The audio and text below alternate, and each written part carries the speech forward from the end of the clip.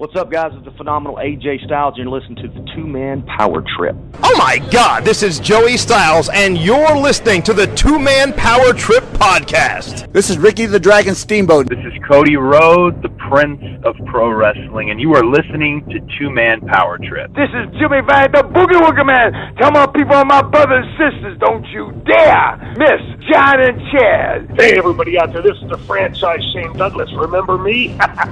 Well, guys, it's great to be on the show again. I appreciate you asking me back. So you said you were going to pinch yourself. I didn't know it was that kind of show now. I mean, if you guys are in the privacy of your own home, if you want to do these things. Good. How you doing, Chad? Hey, Johnny. Cool, man. What's going on? We ready to go or what? Hey, man, what's up, guys? This is Homicide. Oh, that's my homie, Homicide with a big homie club. Yeah, that would be it. Hey, this is David Penzer, and this is the Two-Man Power Trip of Wrestling. Well, thank you. Hear me, fear me. I don't do many wrestling shows anymore, probably because I'm a bit ignorant. You guys probably know 10 times more than I do. Look, Mean Gene, I can't beat me. I'm the greatest of all time. And I would say that. And every kid they knew they could kick the shit out of me. Great talking to you guys. It's been your pleasure. They've worked in and around the wrestling business. They've studied thousands of hours of wrestling, and now they bring to you the greatest legends, Hall of Famers, creative minds, and both current and future stars of pro wrestling. They are Primetime Pod and Chad, the Two-Man Power Trip of Wrestling!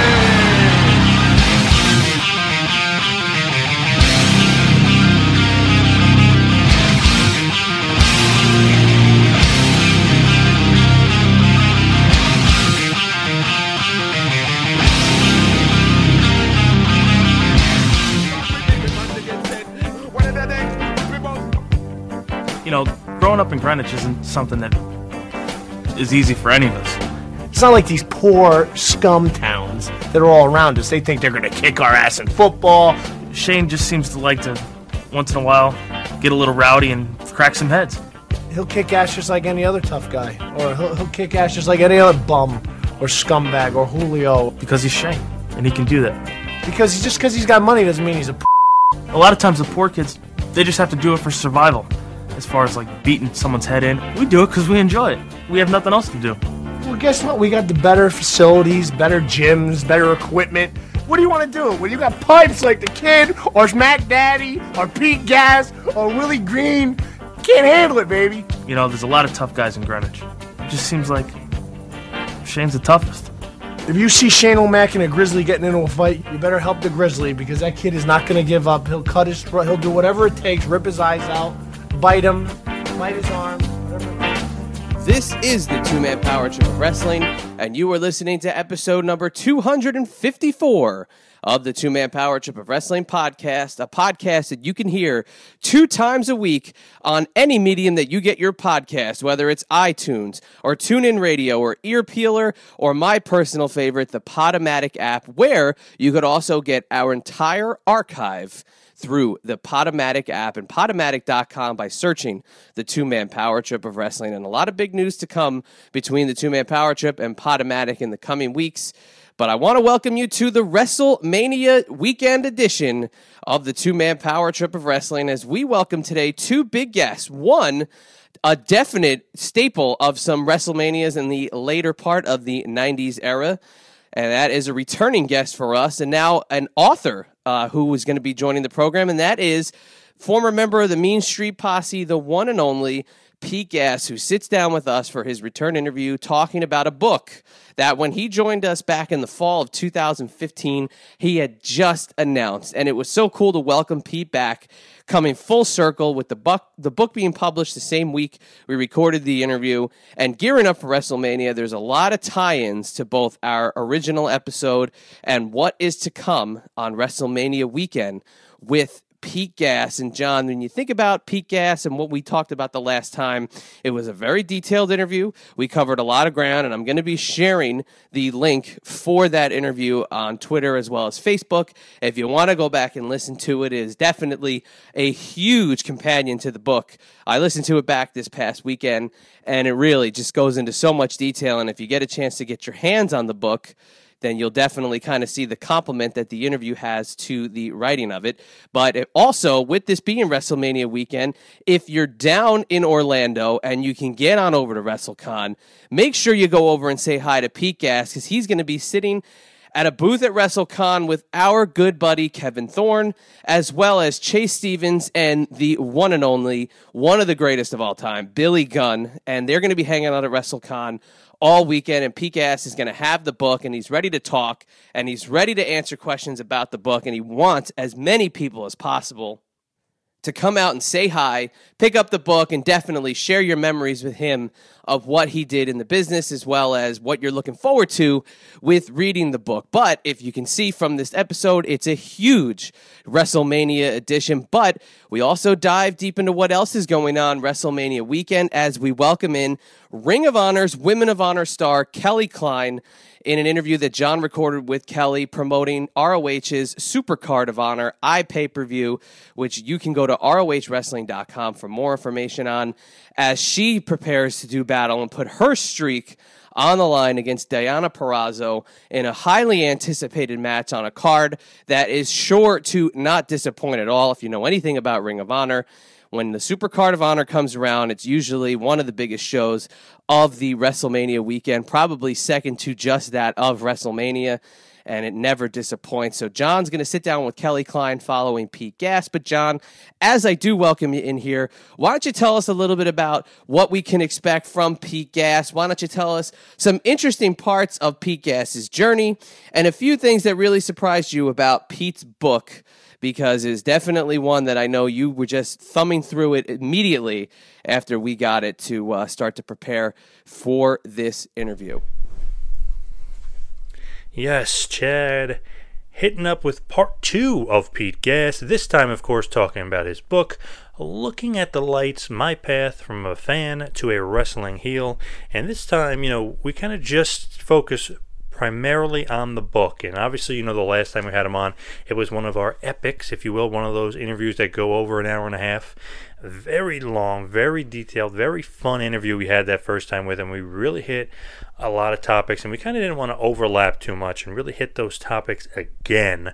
So what happened this time is we really just tried to focus on the book, and we kind of went in depth into creating the book. Why'd you make the book? How did you come up with the book? How'd you get in touch with John Robinson, who co-wrote the book with him? Why is Edge doing the forward? Why is JBL doing the forward? So we get into all that good, really, really fun stuff with him. And like always, Pete Gas is a total blast, and he's a real fun guy to have a chat with. And when you're talking to him, and obviously you're delving deep into this book, it's funny because he worked his way backwards. He didn't train and then work his way into WWF. He was in WWF and then worked his way backwards into the training. So that part of the book is fascinating, and it's different, and it's unlike any other book you may read about a wrestler, because usually it's the other way around. So that's a really fun thing that we go into in the interview.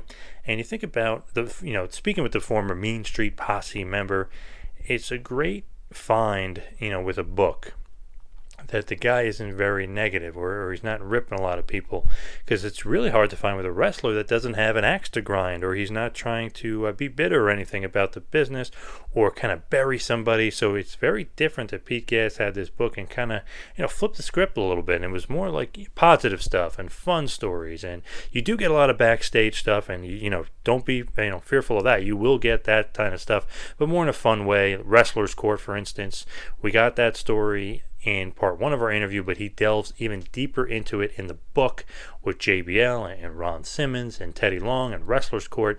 So if you want to listen to part 1 of the interview for that, go for it. We would love you to do that, but also check out his book for that story as well, because he kind of really highlighted that as one of the big parts of the book that he really enjoyed, and one of the highlights of the book. And it's a funny story for sure. I mean, it's hilarious, but I like the fact that he's not telling this guy cheated on his wife and this guy whatever. I like that it's more the positive stuff, more the funny stuff. Nothing too derogatory about the WWF as well. So it's more of a positive spin and more of a positive way to look at his time in the WWF, how he became a star during the Attitude Era, and his tales from that time period. So it's a really fun read. I suggest you really, really go out there and check out this book, Looking at the Lights, My Path from a Fan to a Wrestling Heel. I'll say it, one more time there for you.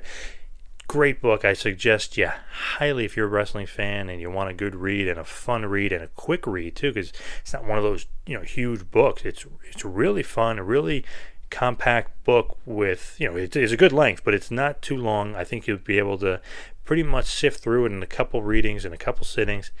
But you're going to laugh and you're really, really going to enjoy yourself. So check out his book, and I really, really implore you to read it, because you will have a blast reading Pete Gass's new book.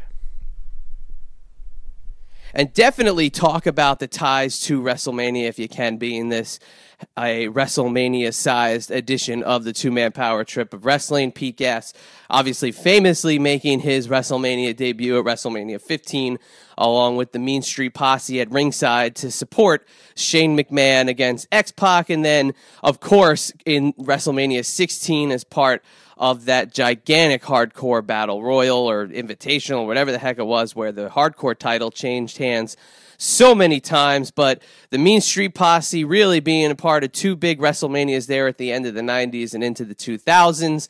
So the WrestleMania ties are there, but there's a couple other WrestleMania ties that I know we wanted to touch on before we got fully into this episode. Yeah, one other thing, Chad, I just wanted to touch on. We love kind of talking about old school wrestling. Obviously, it's kind of our bread and butter on this show.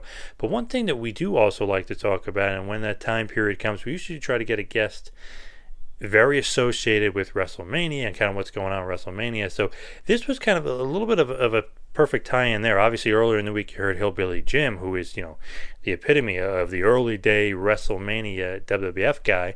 Obviously, the injury took him out of WrestleMania 1, and that's a different story for a different day, and check out that interview. But when you're talking about WrestleMania this year and talking about Pete Gass, it's kind of like, what's his possible role? He does have a possible role, and his awesome story about his possible role in this current WrestleMania is fun. And think about it.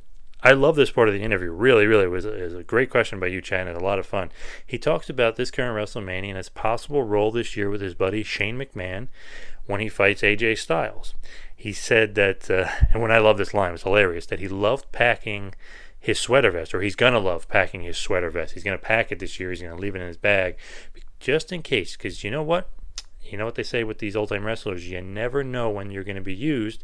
You never know when you're going to be booked, so always bring your gear with you. So this year, and I thought it was pretty funny, he's going to pack that sweater vest just in case he gets used on this year's show. And Shane McMahon, like he said, already sent him a ticket down there, so he will be in Florida. Shane bought him a ticket. He'll be there in Orlando for WrestleMania this year. He'll probably be at the Hall of Fame and be doing a bunch of different festivities. Obviously, we don't know for sure, and he doesn't even know for sure because Shane doesn't reveal anything to him or tell him anything. He keeps everything kayfabe on whether or not he will be a part of this year's WrestleMania or not. But I just thought that was a funny little tie-in, and obviously it would be pretty cool if the Mean Street Posse interfered in that match at WrestleMania to help Shane McMahon beat AJ Styles. It is possible, you never say never in this business, so it is possible we may see Pete Gass and maybe the rest of the Mean Street Posse this year at WrestleMania. I know last year me and you, Chad, both thought, and we both said privately that, we thought he would have been involved with The Undertaker, with the Shane McMahon Undertaker Hell in a Cell match, but you know what? He wasn't, and he kind of thought he might have been as well, and we get into that in the interview, and he wasn't. But the thing is, you just always have the gear ready. You're always ready. You never know when they may want to book you. You never know when WWE may pull a rabbit out of his hat and say, hey, you got your gear? Are you ready? It's time for you and the Mean Street Posse to appear at WrestleMania. So you never know in this business, especially with Shane McMahon being a big part of it, and with obviously Pete Gass being a big part of Shane McMahon's career, and obviously Pete Gass, Shane McMahon, and the Mean Street Posse go hand in hand. They definitely go hand in hand, and you can catch Pete Gass our buddy Kevin Thorne, Chase Stevens, and the one and only Billy Gunn. Today at WrestleCon, tomorrow at WrestleCon down there in Orlando, Florida at WrestleMania. If you're listening to this interview today, please go over and say hi to Pete Gas. Tell him you heard him on the Two-Man Power Trip. Get yourself a copy of the book and read that bad boy while you're in Orlando or back on your flight home or wherever you're going to be when you have free time. Pick up that book, read it, and enjoy. And remember to stay tuned after today's episode with Pete Gas, and you're going to hear a special portion of an interview recorded by John with Ring of Honor's Women of Honor star Kelly Klein as she gets ready to do battle with Diana Purrazzo at Ring of Honor's Super Card of Honor pay-per-view on April 1st in Lakeland, Florida. You can go to ROHWrestling.com for more information on how to order the pay-per-view, as well as find out everything else going on Ring of Honor's biggest card of the year, the Super Card of Honor, which you can get on ROHWrestling.com. We want to thank Kelly Klein for joining John for this interview, and we're definitely going to expect that you're going to enjoy this one because it's a little bit of a departure from the WrestleMania theme. But you know what? Ring of Honor has just as big of a WrestleMania weekend now as any promotion in professional wrestling. And I don't know if you know this, but you never know what you're going to expect at a Super Card of Honor show. So make sure you tune in to iPay-Per-View tomorrow night, April 1st. The iPay-Per-View, the Super Card of Honor featuring the Women of Honor as Kelly Klein takes on Diana Purrazzo. And John, what a huge episode this is. Everybody enjoy WrestleMania weekend. Make sure you go find Pete Gas if you're down there at WrestleCon. Enjoy the interview, and as the music starts to creep in, hit him with a little bit of Two-Man Power Trip of Wrestling business and get it on over to Pete Gas. And now for some TMPT business. Like us on Facebook, follow us on Twitter at Two-Man-Power-Trip and at WrestlingPal. Please visit our website, tmptofwrestling.com. That is tmptofwrestling.com. Subscribe to us on YouTube. You can also subscribe to us on iTunes. While you're on iTunes, check out the feed for some legendary episodes featuring the living legend himself, Bruno Sammartino, the late great American Dream, Dusty Rhodes, Rey Mysterio Jr., Jerry McDevitt, Brutus the Barber Beefcake, Mr. Wonderful Paul Orndorff, AJ Styles, and so many others. Also, while you're surfing the web, check out WrestlingInc.com. Yes, that is WrestlingInc.com. They are the #1 wrestling news source out there, so please check them out. Also, while on the internet, go to ProWrestlingTees.com. Yes, ProWrestlingTees.com is your superstore if you are a super fan. And you can please check out our page while you're there. You can check out Tito Santana, Paul Orndorff, Coco Beware, Magnum TA, Buff Bagwell, and so many others. Follow along with the Two-Man Power Trip of Wrestling in 2017 as we hit the road and we come to a town near you. April 22nd, we hit Philadelphia, Pennsylvania at the Icons Collectors Fest. Then, May 19th and May 20th, we hit the Mid-Atlantic Wrestling Expo in Richmond, Virginia. Then, follow us to New Jersey as we hit Legends of the Ring in Monroe. So please follow along with the Two-Man Power Trip of Wrestling in 2017, because you never know where we may land. And now, without any further ado, a former two-time WWF Hardcore Champion. He is a member of the infamous Being Street Posse, and now the author of Looking at the Lights, My Path from a Fan to a Wrestling Heel. He is none other than Pete Gas. Please enjoy.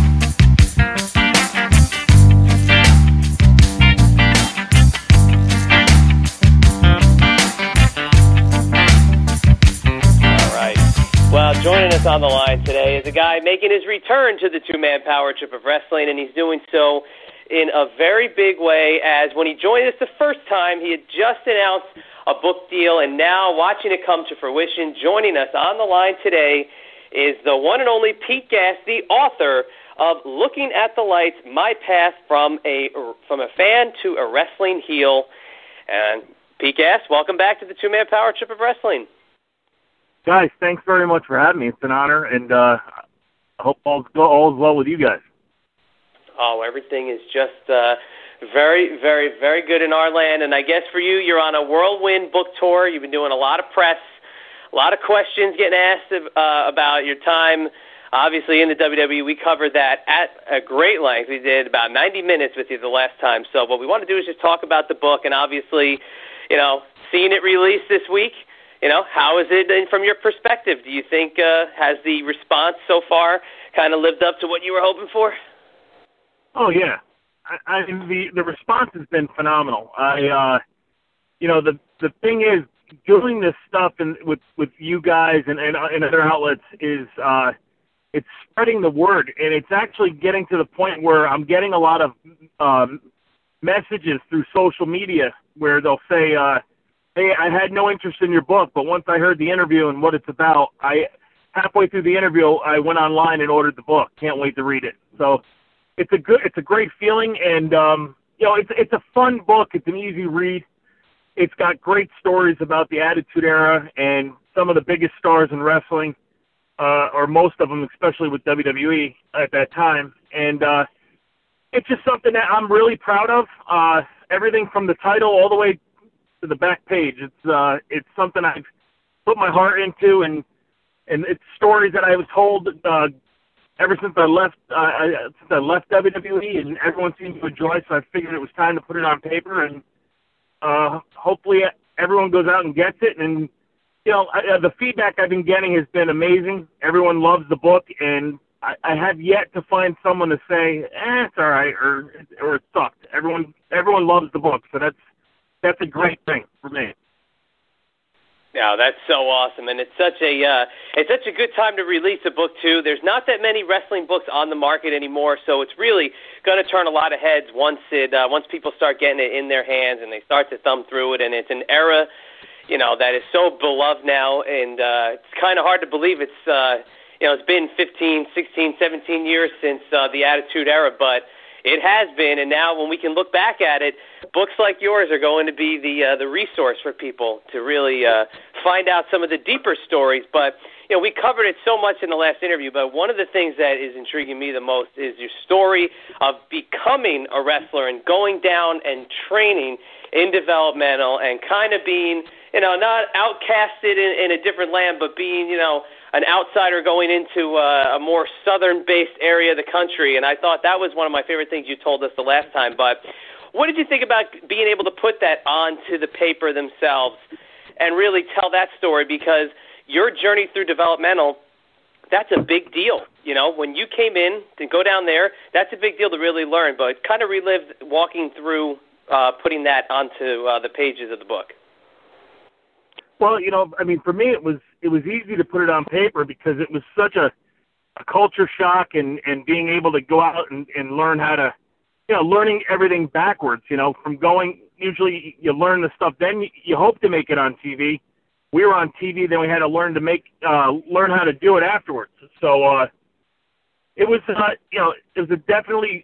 it's a unique story, but, as far as putting it on paper, it's all out there, and I've gotten basically everything's covered in the book. So, you know what it's like for me, what I'm going through, what I'm thinking at the time, and it's just, like I said, it gives you a perspective of what it's like to have to do that, what we had to do going through it. And, I think, like I said, I think everyone will be interested because it's very different from everyone else.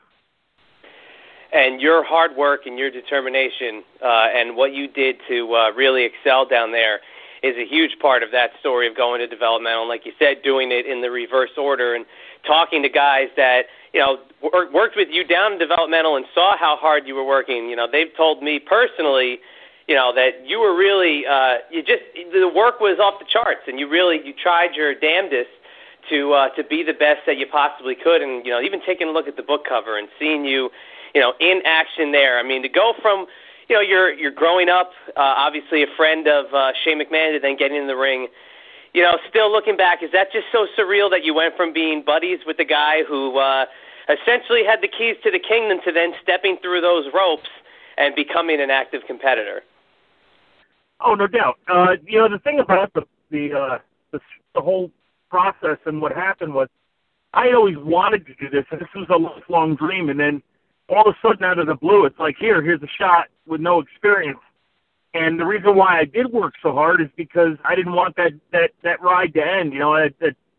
That dream, I didn't want to say goodbye to it right away. So, and the truth is, if we didn't do our job and get heat with the crowd and get that reaction that every wrestler wants, Vince would have got rid of us 2 weeks later, and the fact that it was something that made it into 3 years is pretty remarkable, and especially, I think that's why I think every fan can relate to this, because what fan doesn't watch wrestling and at some point or another just say, geez, I wonder what it's like to be in the ring with The Rock or Stone Cold or someone, whoever their favorite wrestler is, and especially during the Attitude Era when the crowd was alive and, there were thousands of signs, people holding up signs, and it was like a sea of them, and, all that stuff going on, and here it is, people wondering it, and I lived it, and I share it with everyone, and they get a better perspective of what it was like during the greatest time, in my opinion,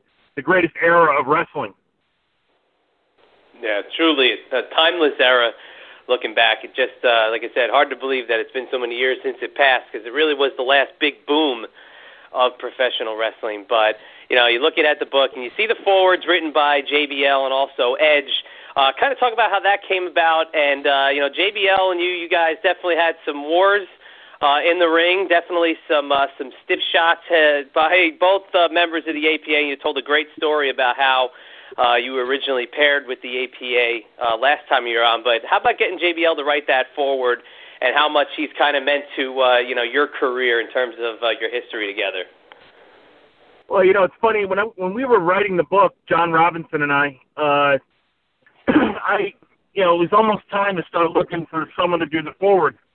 And I thought about it, and I was like, what would it mean? Who do I want? Like, what person would symbolize to me more about this book? And in my opinion, it was JBL. And the reason being was because I didn't have his respect early on when I first started.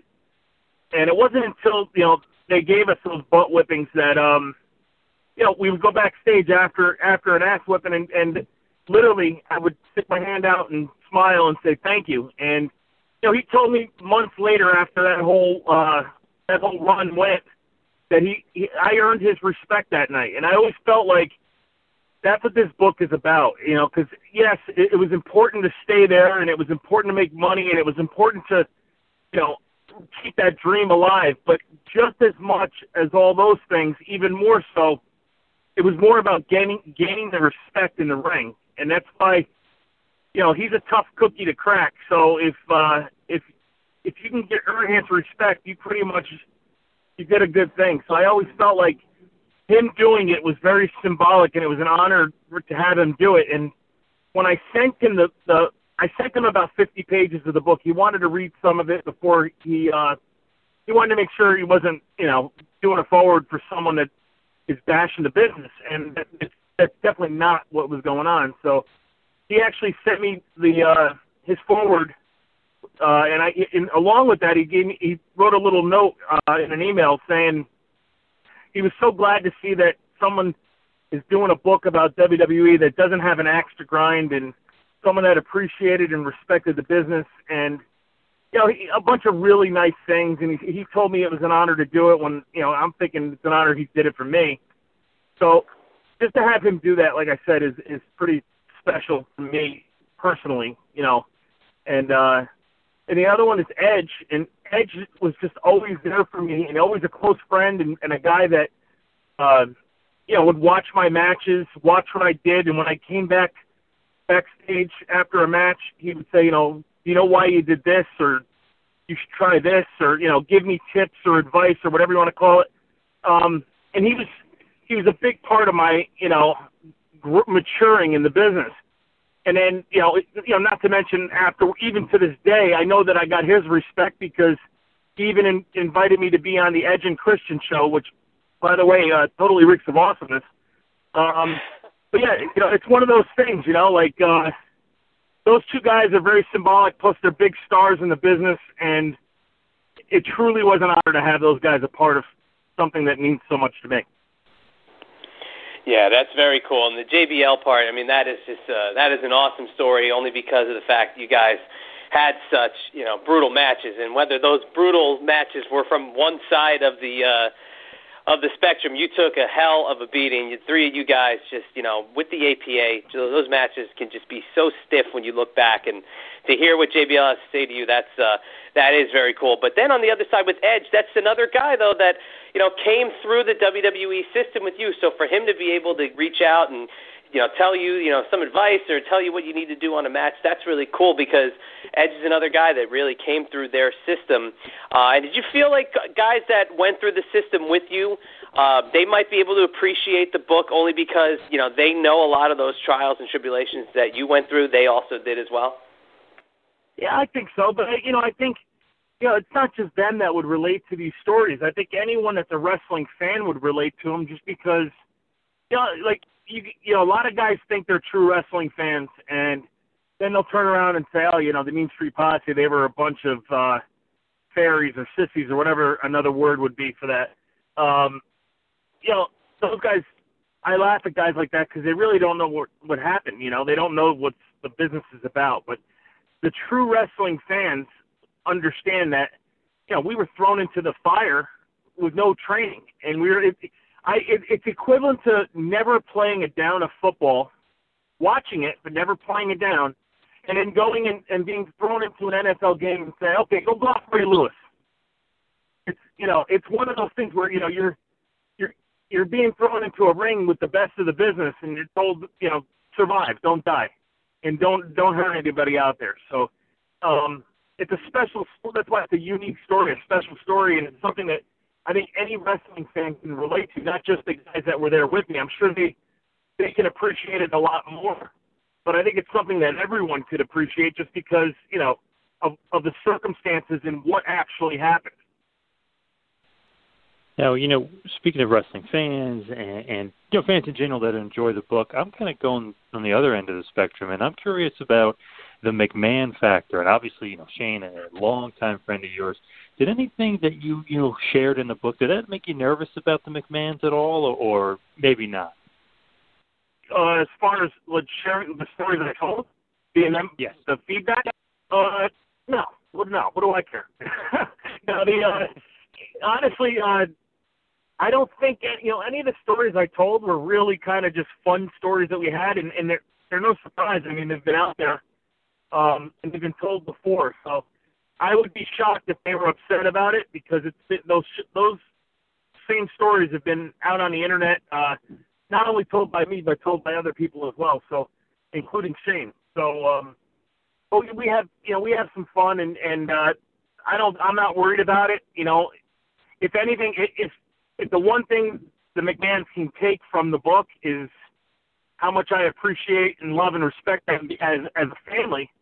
I think that's the biggest thing that I would take out of it if I were them reading the book, because that's the way I wanted it to come across. Because, you know, I told Shane the other day, I sent him a copy of the book because I know, you know, he can't afford a copy of the book. I feel bad for him, you know what I mean?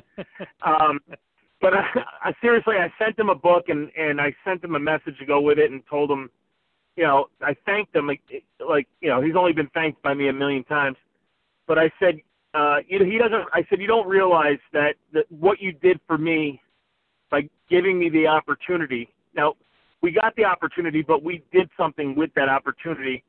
But the very fact that he gave me specifically the opportunity, he really molded my life.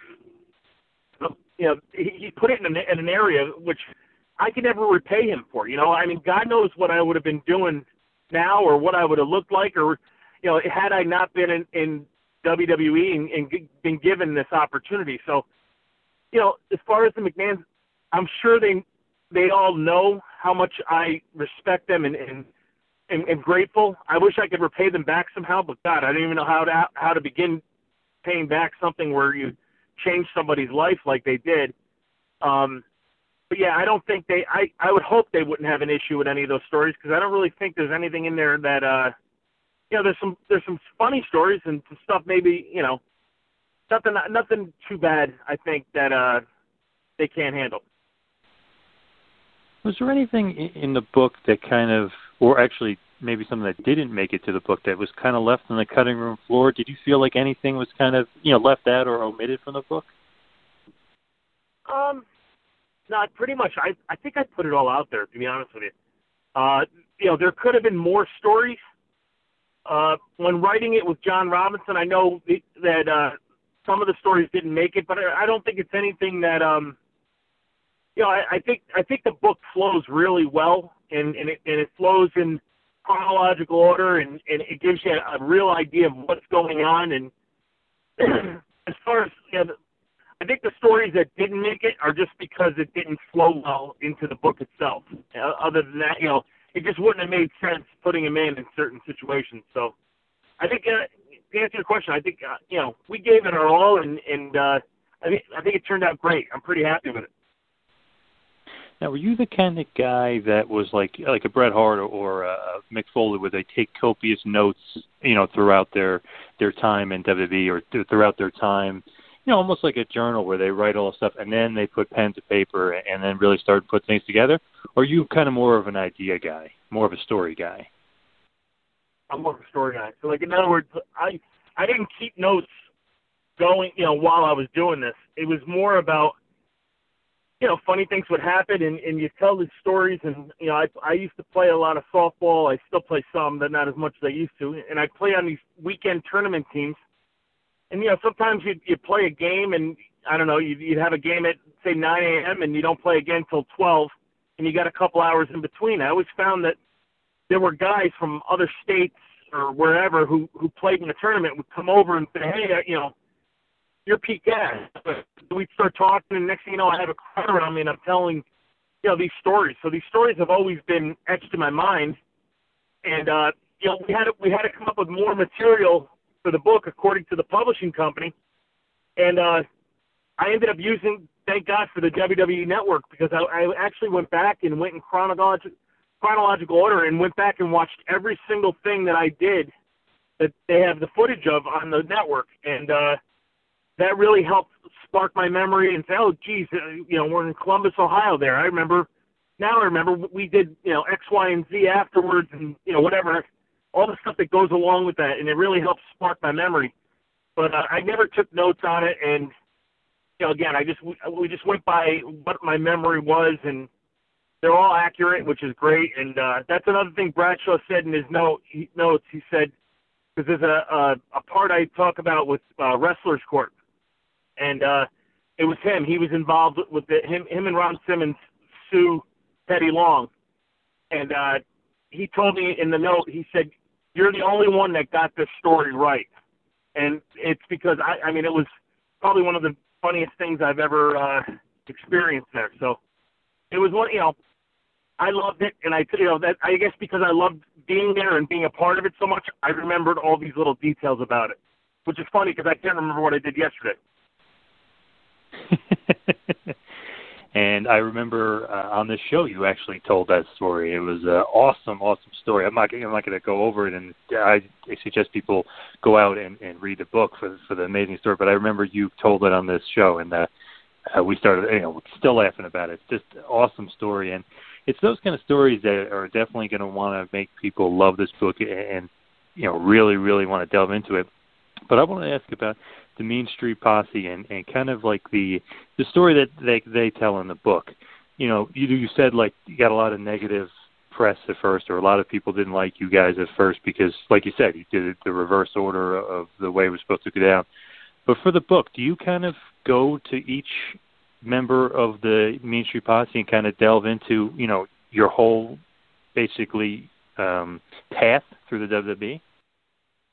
I mean, we talk about. I mean, in the book, I talk about each member of the posse, but yeah, I mean, I don't really discuss in great detail the original 5 guys that were, they're mentioned in the beginning of the book.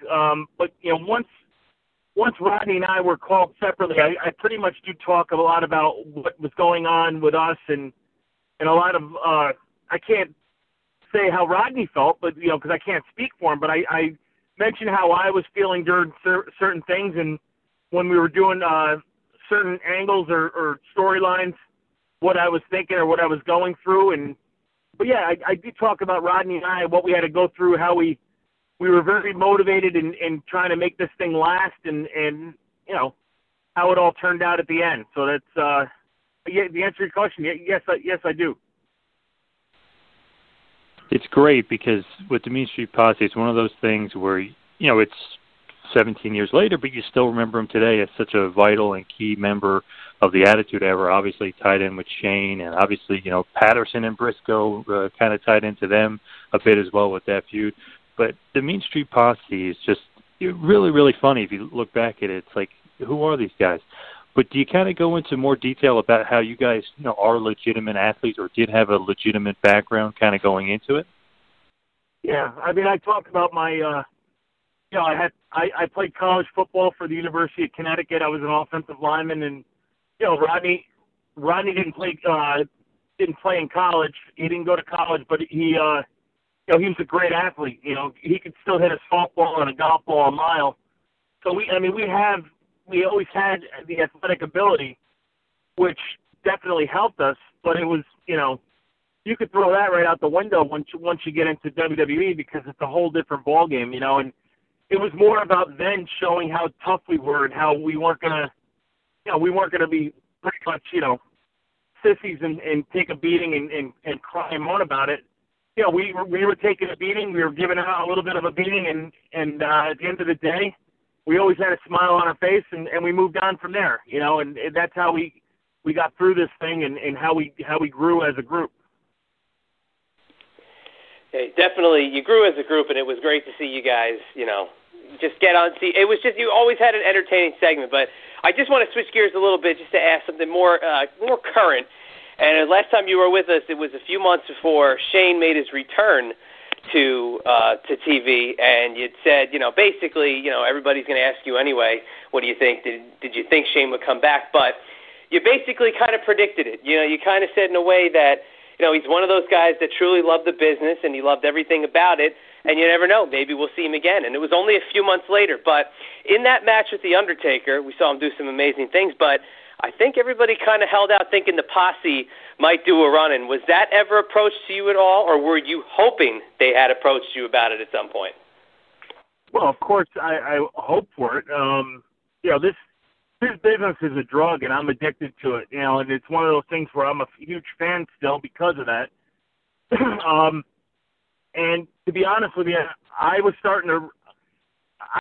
so glad the internet wasn't as big when we were wrestling, because I would have been on that thing and I would have been reading stuff, and I probably either would have been happy or sad, or most likely sad about things that people wrote about us.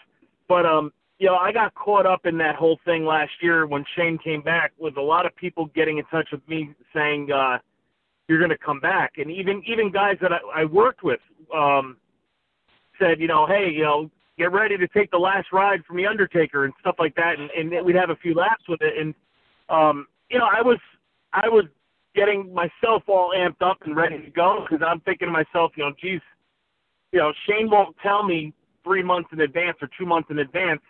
He'll wait till 3 days before and say, hey, you want to be involved? One of those deals. So, because he kayfabes me all the time, and I can't stand the son of a bitch because of it. But it's one of those things where I don't know why he always does that to me.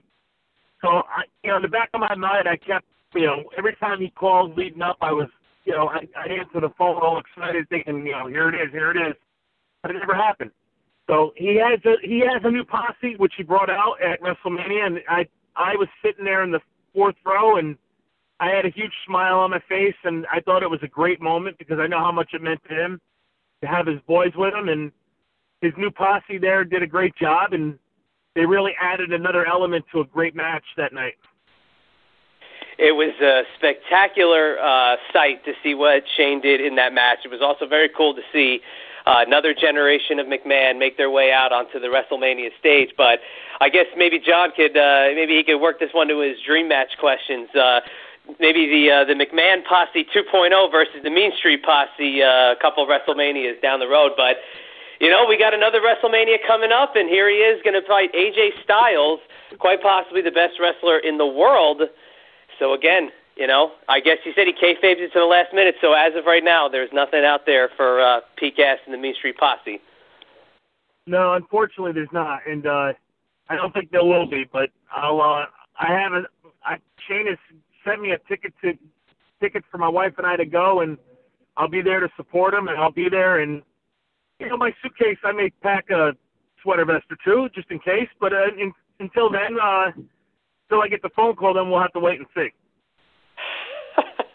The iconic sweater vest, keeping the sweater vest cool, at least on a few streets up there in Greenwich, Connecticut. But, you know, what did you think about seeing Shane go all out in that match last year? Obviously, that the one thing we'll all remember is the leap, but kind of seeing your buddy go, you know, really take it to the extreme. You know, what did you think about Shane's performance against The Undertaker?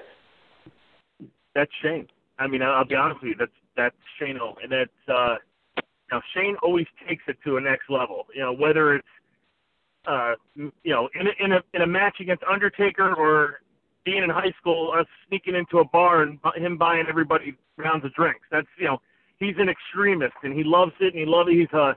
He's definitely he's an adrenaline junkie and loves the business. And I wasn't surprised, and that was one of the reasons why. I don't know if you've heard this story. I know I've told this story on other shows, but I love it. Is the night he came back in Detroit, and when Vince told him that he was going to be facing Undertaker in a cell, I was sitting on my couch with my wife, and I turned to her and I said, "We're going." And she's like, "Why?" And she's like, not why, but, you know, she's like, "You want to go?" And I said, "I'm not missing this." I said, "He's jumping off that cell." Now, I knew once I heard cell, I know how his brain works, and it's like, geez, you know, the only difference is I thought he may light himself on fire first, something even more dangerous, and then jump, but that's a whole other story. He's just such an extreme. He loves that adrenaline rush and loves doing something like, even the other night, you know, jumping, you know, going through the table with AJ Styles, you know, on the table.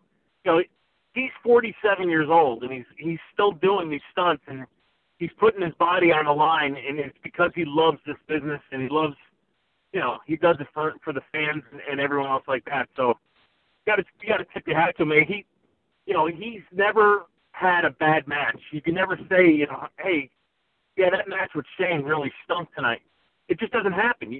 I've yet to find anyone to say, you know, he's had a bad match, because everything he does is always something special to remember it in a positive way. Absolutely. And as I start to wind it down here, you know, we were kind of joking around about a dream match, you know, Shane and his kids against maybe, you know, the Mean Street Posse, you and Rodney getting back together, or Billy T and Willie Green, or, you know, something like that nature. But for Pete Gas, let's just say, you know, a dream match of yours. Obviously, if you were ever able to kind of go back, would you have a dream match, or who would it be against somebody maybe you never faced before?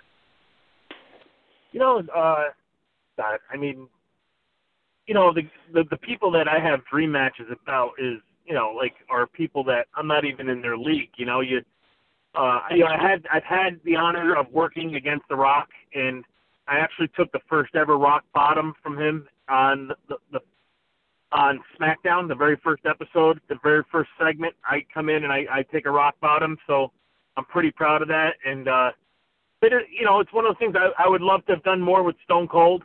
There's so many guys that I look up to in this business, and to be honest with you, I would be just happy to have another match, let alone a dream match. So, but if I had to choose one with a gun to my head, I would probably, I'd probably like to do it with Stone Cold, have a match for him, because I think he's one of my favorites of all time. He entertains the heck out of me.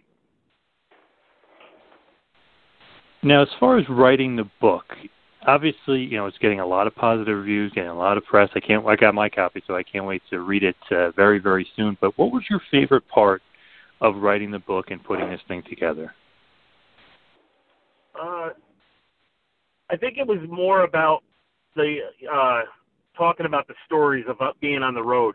Those, because the stories being on the road and you know, guys like Prince Albert and Test and Val Venus and, you know, driving from one city to the next, you know, following each other, going to restaurants, eating, and, you know, being idiots to each other and stuff like that. I mean, the best part about the business is the locker room, especially back then. You know, you form a bond with these guys, and it's a bond that, to this day, I mean, like, I see them, it's like going to a family reunion, and it's a bunch of laughs. And I think, you know, so writing the book and going and doing those stories and getting them in my head again was just a great trip down memory lane for me. So I would say that part of it, telling all these stories about, you know, playing dominoes with my partner was a Godfather against Undertaker and Kane, and just all the stuff that went along with it. So it's got everybody's name in it, and there's a little bit about everyone, and it's something that I think, like I said, I think everyone will enjoy it for that reason. And, you know, you mentioned going to be in Orlando, you know, WrestleMania weekend. You know, Shane got your tickets. You got your sweater vest packed. Are you studying AJ Styles at all? Are you familiar with him, just in case you need to be? Well, I'm a fan, so of course I watch every week, and, you know, I don't skip anything. You know, I fall asleep early at night. You know, I'm an old man, and I get up at 3 a.m. now to go to work, but I do watch it when I get home the next day, and I watch these shows, and of course, you know, as a fan of wrestling, I really enjoy it, and as a former wrestler, I always watch and see what guys do and what their favorite moves are and stuff. So, I mean, it's nothing new to me. I don't know. I think we're all looking for something that's not going to happen, because I don't see it happening at WrestleMania with me. We can only hope, Pete. That's what we're hoping for here. We're hoping for a little Pete Gas running. But before we let you go, before we wrap it up, I know you're going to be at WrestleCon. You're going to be alongside our good buddy Kevin Fertig. You're going to be with Billy Gunn. You're going to be with Chase Stevens. That is going to be one hell of a wrecking crew, perhaps another kind of posse. But, you know, the way we usually end it, we do a legacy, or we see where you're going to be in 5 years. But I guess the good question for you is, do you have the writing bug now? Is this something that you could see a follow-up down the road, a part 2, a different kind of maybe just road stories? But is this something you would do again in the future? I think it all depends on what happens going forward. I mean, I pretty much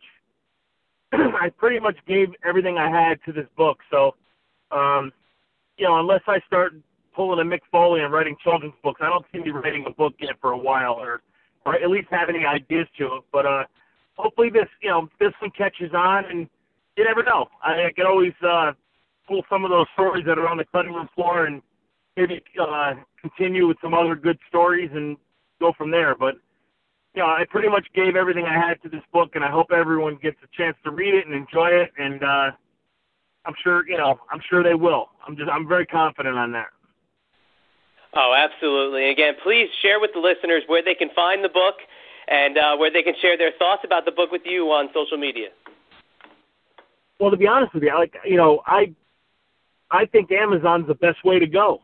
You know, Amazon, if the book's you can get the book, you can get it to you in a couple of days, and it's a lot less expensive than if you went to a bookstore. But if you have to go to a bookstore because you don't want to get it online for whatever reason, you can go to a Barnes & Noble, will have it. Any of your local bookstores, if they don't have it, they can get it for you. They know how to order it. So, or you can get the Kindle version too. The Kindle version's available.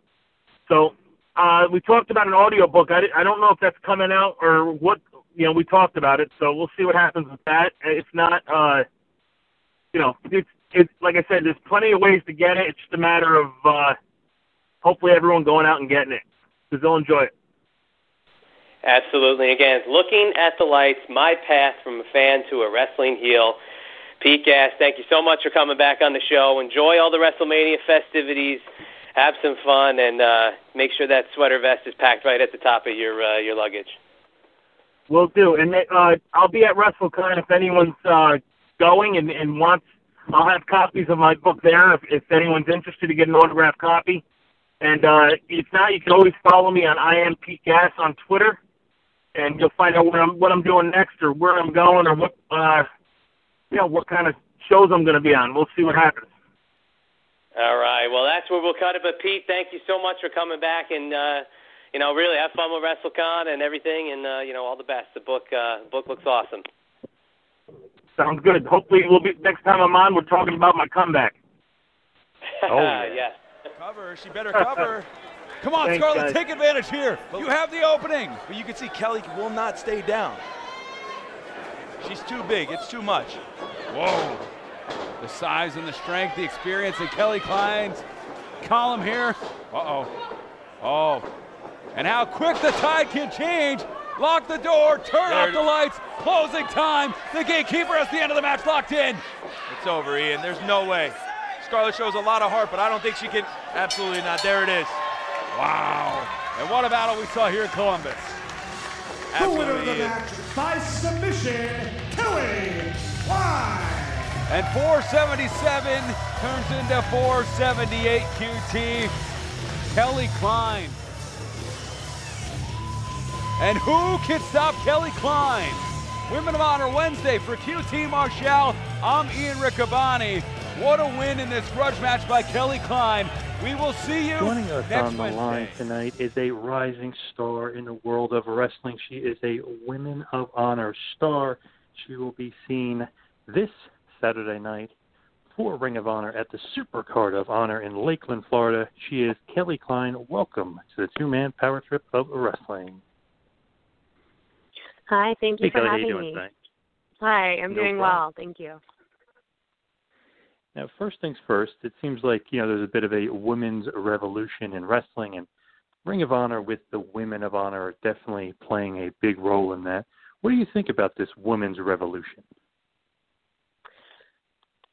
Well, as a woman who has always been very independent and driven, it's kind of strange for me because the way I was raised and the way my family always was, the women were seen as capable individuals, and we actually, I had an older brother and I have an older sister and a younger sister, and all of us have always been very competitive with each other and ourselves and other people, male or female. So I've seen some things throughout time where there was sort of this gender division. One example is when I was in elementary school, and there was, I don't know if anybody remembers doing the presidential physical fitness test, and there were different requirements for the boys and the girls, but not only that, there were actually different movements. So for the boys, I think in like 7th and 8th grade, they would hold an isometric push-up, and the girls just had to do like 20 modified push-ups. But it wasn't even something where the girls even had the option to do the isometric push-ups. And my older sister, when it came time for her to do that, she said, well, I can do the isometric push-up and hold it for a minute, so I want to do that. And there was some pushback, and they didn't want to let her do it. And for her, there was no challenge to do the modified push-ups.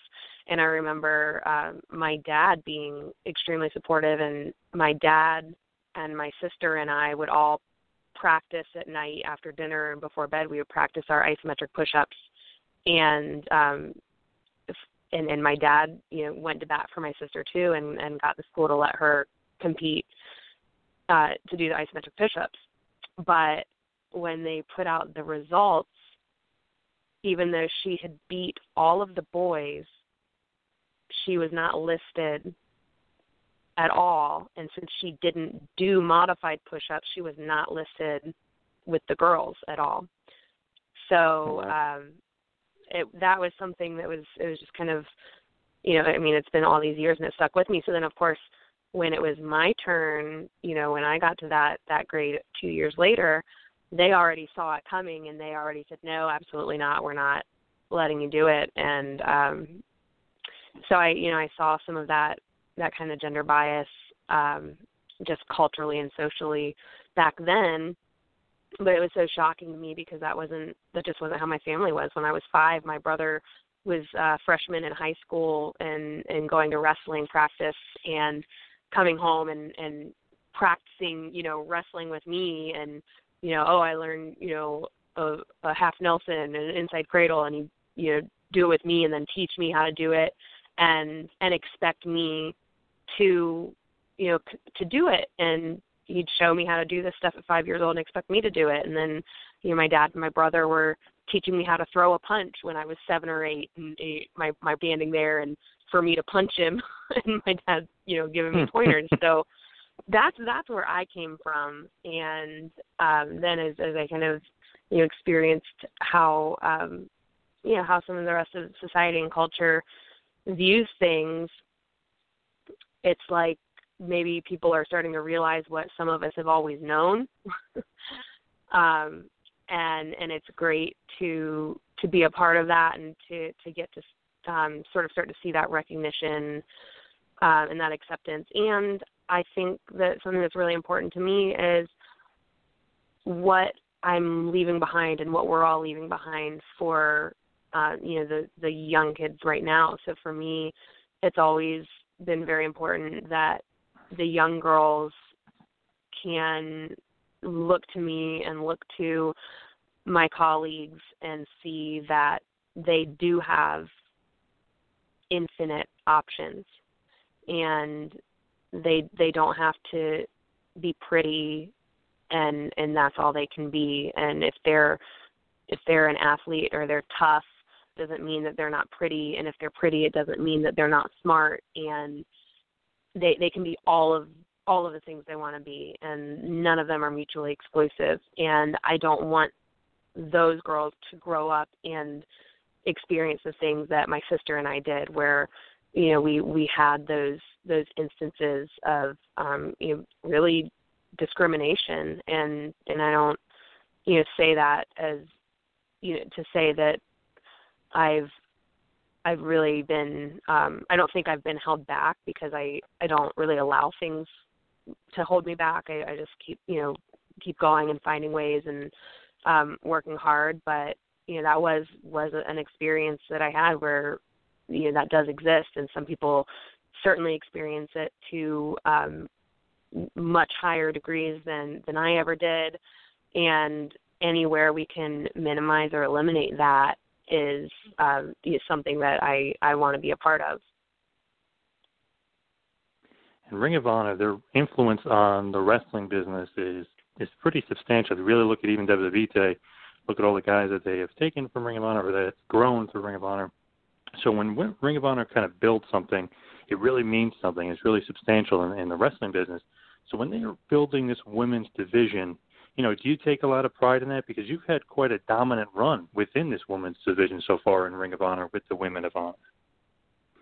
I don't think I've ever told anyone this, but when I first started wrestling, I just never thought that I would be good enough to work for Ring of Honor, because it was held in such high regard, and you had to be so good. And I, at the time, I was trying and I was training, but I knew that I wasn't there yet, and it seemed so far off that I could be a part of that. And part of that too was just because there was an element of time involved, where in my mind, and partly because of the culture that I think really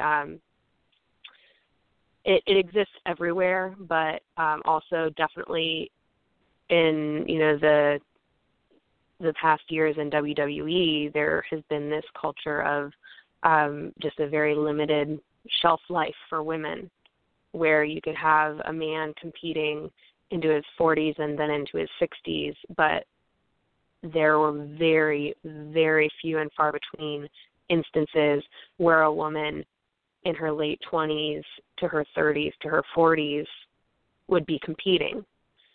So to me, when I was training, it was like, okay, I only have so many years and I have to get that good.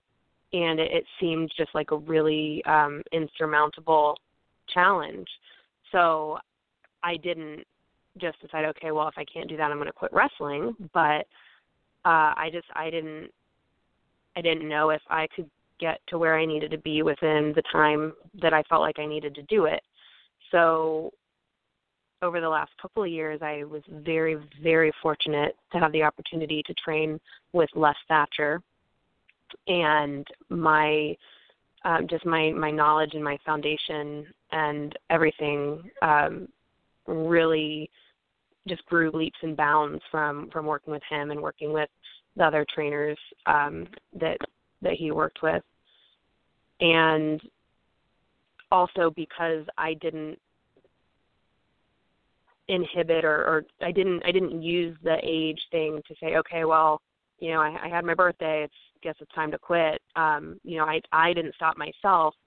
So, you know, if nobody was going to tell me, hey, you're too old, you can't be here, then I was going to keep showing up. And I did, and I worked hard, and I finally decided to just, you know, take that kind of jump and go to the Ring of Honor tryout. And I finally had kind of learned over the years that if you don't go and try, then the answer is always no. So if I kept telling myself, oh, I'm not ready for that, then I was just never going to have the opportunity. I had to at least go and try, and the worst they could say is not yet. But, you know, at least I'd be that much closer. So I went and I worked really hard at the Ring of Honor seminar and tryout camp. And I got an opportunity, and whether I felt like I was ready for it or not, I knew that I had to be ready and get ready and, you know, just work harder and harder and just really be worthy of that opportunity. And then as I started to have, you know, just more opportunities and having some really amazing opponents to work with, and getting to main event on the women's shows, and be part of the historic women's episode, you know, things like that, or just never even things that it crossed my mind to even imagine. So it's very humbling, and it's something that I take very seriously, and that I really I appreciate the opportunities, and you know it does just reinforce the fact that if you really do work hard and then you go and you take those chances, that you may find yourself in a place where you have some really amazing opportunities. And with that, I know that, you know, I'm not anywhere near finished, and I've got a lot left to accomplish. I still am, you know, continuing to learn and just try to get better every day. And I always, you know, kind of joke with people, you know, especially when they complain about birthdays. I say, well, you know, I love birthdays. I get better every year, and that's, you know, that's what I'm striving to do. And so, you know, I'm never like, oh no, I'm going to be old. I'm like, no, yay, I'm getting better and better. And the more time that goes by, the better I get, and that's the goal, and that's what I'm working toward, and just always trying to be ready for the next opportunity that comes my way, and being able to work with all these women and the men at Ring of Honor, and being a part of that is you know, just something that's really, really cool and really exciting. And that is great to hear. So, you know, the best way to look at it, and you think about it, you went from the tryout camp, you know, the ROH seminar, to, you know, your debut, and kind of fast forwarding to where you are now. And obviously it's a huge show. It's a super card of honor. What is your feeling on being a part of that show? Obviously you're going to be wrestling Deonna Purrazzo. So what's your feeling on kind of not only making it an ROH, but making it to the big dance? I think that a lot of times I like I'm aware of things that are going on, but until it's actually happening and until I'm walking, to the ring, it's not quite official. Just because I know, things can change all the time. So I'm just always trying to be ready and get ready to go, be there and do the best I can. And I think it may really sink in. I know I've been reading, and I'm sure a lot of people have been seeing that we have, been breaking records in attendance for Ring of Honor, and I know it's really an exciting thing to bring together several big, well-known, well-established companies. So it's definitely exciting to be part of, and it's another instance where it makes me think that I've got to keep stepping up, and I've got to be ready for this opportunity, and I've got to be worthy of every opportunity, and just give it my all every time. And Deonna is somebody who I've wanted to work with for a long time, because I think that she'll really challenge me and push me, and that's how I get better. So I've really been, I've subtly and not so subtly, I've been, dropping hints that I want to get in the ring with Deonna, and I'm hoping that, we really get to both just push each other and challenge each other, and I think that we're both going to come out better for it. It's pretty remarkable what Ring of Honor has been able to do. Like you alluded to, they're about to break an attendance record that they have, which is pretty. It's a remarkable feat, and obviously with the Women of Honor being such a huge part of that. Now, as I start to wind it down a bit here, I was just curious. You mentioned Deonna Purrazzo being somebody you wanted to wrestle. Do you have any other sort of dream match in wrestling? Somebody you really, really want to be able to face in your career? So, like someone that would actually be a possibility, or like the fantasy anybody from any time kind of thing? Well, I was kind of thinking of somebody it's a possibility, somebody out there that would be able to wrestle. Well, oh boy. There are so many women right now, and there are, because of what's going on with women's wrestling, a lot of women who wanted to become involved in wrestling are starting to see that there could be a place for them. I think there are a lot of women who maybe just didn't think that there would be an opportunity for them, but now that they're seeing that, hey, I could really do this and go somewhere with it, we're just getting so many more women that are stepping up. So it's just so difficult, and I don't know if I've ever really answered this question, because it's such a difficult question to answer. It's there. I think there are just so many amazing women, and there are so many women who I don't even know about yet. and I want to work with everybody I can. I want to go everywhere I can, and just push myself and challenge myself with everyone. And it's the great thing about wrestling is that it is it's this kind of collaboration. So the way I might work with one person is going to be different when I'm combined with someone else. So every time I step in the ring with somebody, it's going to be something else, and it's going to bring out a different part of me. I definitely would really like to have a singles match with Kimber Lee, and that's something she and I have talked about, that we've been in the ring together, but we haven't gotten to have a singles one-on-one. Another person I haven't gotten to be in the ring one-on-one with is Mia Yim. So I think those would definitely be on my list. But I don't want to discount all of the women they're working so hard, and you never know where somebody's going to just break out, and we're going to see some really really incredible talent. Absolutely. The women's division in Ring of Honor, women's wrestling in general, is definitely elevating its game. Where do you see yourself in 5 years from now? Not because women's wrestling seems like it's going to be elevating further 5 years, but kind of where do you see yourself 5 years from now? I don't know if I will be wrestling in the ring full time in 5 years, though it is certainly a possibility. Because as I mentioned before, I'm not really interested in letting, a number on a page stop me or slow me down. So as long as I'm, still enjoying it and really able to push myself and challenge myself, I don't see any reason why I wouldn't necessarily continue to perform in the ring. But I also, I really love a lot of different aspects of wrestling, and I love being able to sort of try to elevate other performers and other talent and kind of help them find the way.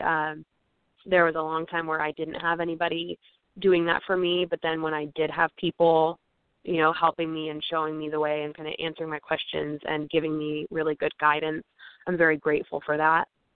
So I would love to be that person for some people and help this evolution even continue more. So I think that could take so many forms. It could be, sometimes I kind of joke that I need to sort of make up a job title, because I have a lot of people that will come to me, and sometimes they'll be sent to me from some of the men that are great mentors, but they say, hey, you know what, you need to talk to a female, and they'll say, email Kelly.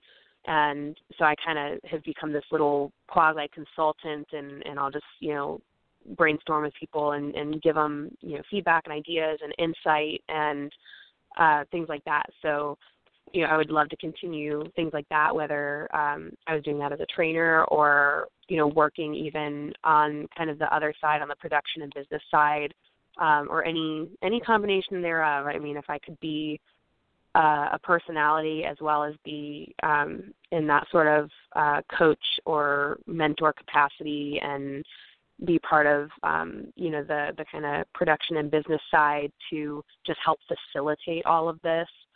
Any of those things I think would be great, and there would be ways that I could really stay working with wrestling and being part of this kind of evolution for a long time.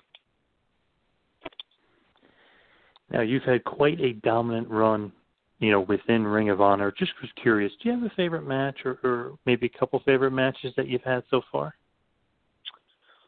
I definitely enjoyed my match with Candice LeRae. That was probably, I would say, for my own personal history, that was an historic match. We really pushed each other to the limits, and that was really, really, I guess, just fun for me to go outside of my kind of comfort zone and push even further. And then I've always loved ODB, and I've loved her work over the years. I got to work with her one time when I was really, really new and really didn't know what I was doing, and she was amazing. So it really meant a lot to me to get to work with her when I could come just as a person and be just in a different season of my career, and contribute, and not to where she was having to kind of do all the work and drag me along. It was somewhere where we could really kind of go toe to toe. So that was really interesting, just comparison and experience for me. And I've had a few matches over the years, either facing or tagging with Taylor Hendricks, and we have always had interesting chemistry together, whether it's opposing or attempting in some way to work together. So I've always enjoyed, kind of just seeing what goes on there. And then probably one of the the most amazing people to work with, and I would like to work with her more as much as possible, is Sumi Sakai. She is just a consummate veteran. She's so gracious, and she's always willing to help people and give them, that kind of guidance and insight and feedback that, I like to give to people who have less experience than I do. And then, she's got at least, twice as much experience in time, but probably way more than that if you really take into account just everything she's done. So anytime I get to work with her, it's really something I enjoy, and I feel like I just learn so much from. Well, this has been, a ton of fun. Love talking some women's wrestling with you. And just the final thing here, Supercard of Honor is this coming Saturday in Lakeland, Florida. It's going to be a huge show. Obviously, you versus Deonna Purrazzo. But where can the fine folks find Kelly Klein, whether it be social media or otherwise? The best way to see what I'm up to is you can definitely follow me on Instagram and Twitter. Both are at Real Kelly Klein. And then I'm on Facebook, and I use that, a little bit, but I probably update Twitter more with events. But any of those places are places where you can kind of follow me, see what I'm doing, and reach out. I love hearing from people. I get messages sometimes from people just telling me that I've been an inspiration for them, or just that I've entertained them, or I've, distracted them from something, difficult that they're going through, and giving them, some time to just have fun. Any of those things are always wonderful to hear. So, but if you have anything bad to say, send it to somebody else. Well said. This has been awesome, and we are definitely looking forward to you, continuing your streak there in Ring of Honor and your dominant run, and definitely looking forward to this Saturday night at the Supercard of Honor. So thank you so much for joining us tonight. Thank you for having me. Thanks for listening to the two-man power trip of wrestling. What the world is downloading.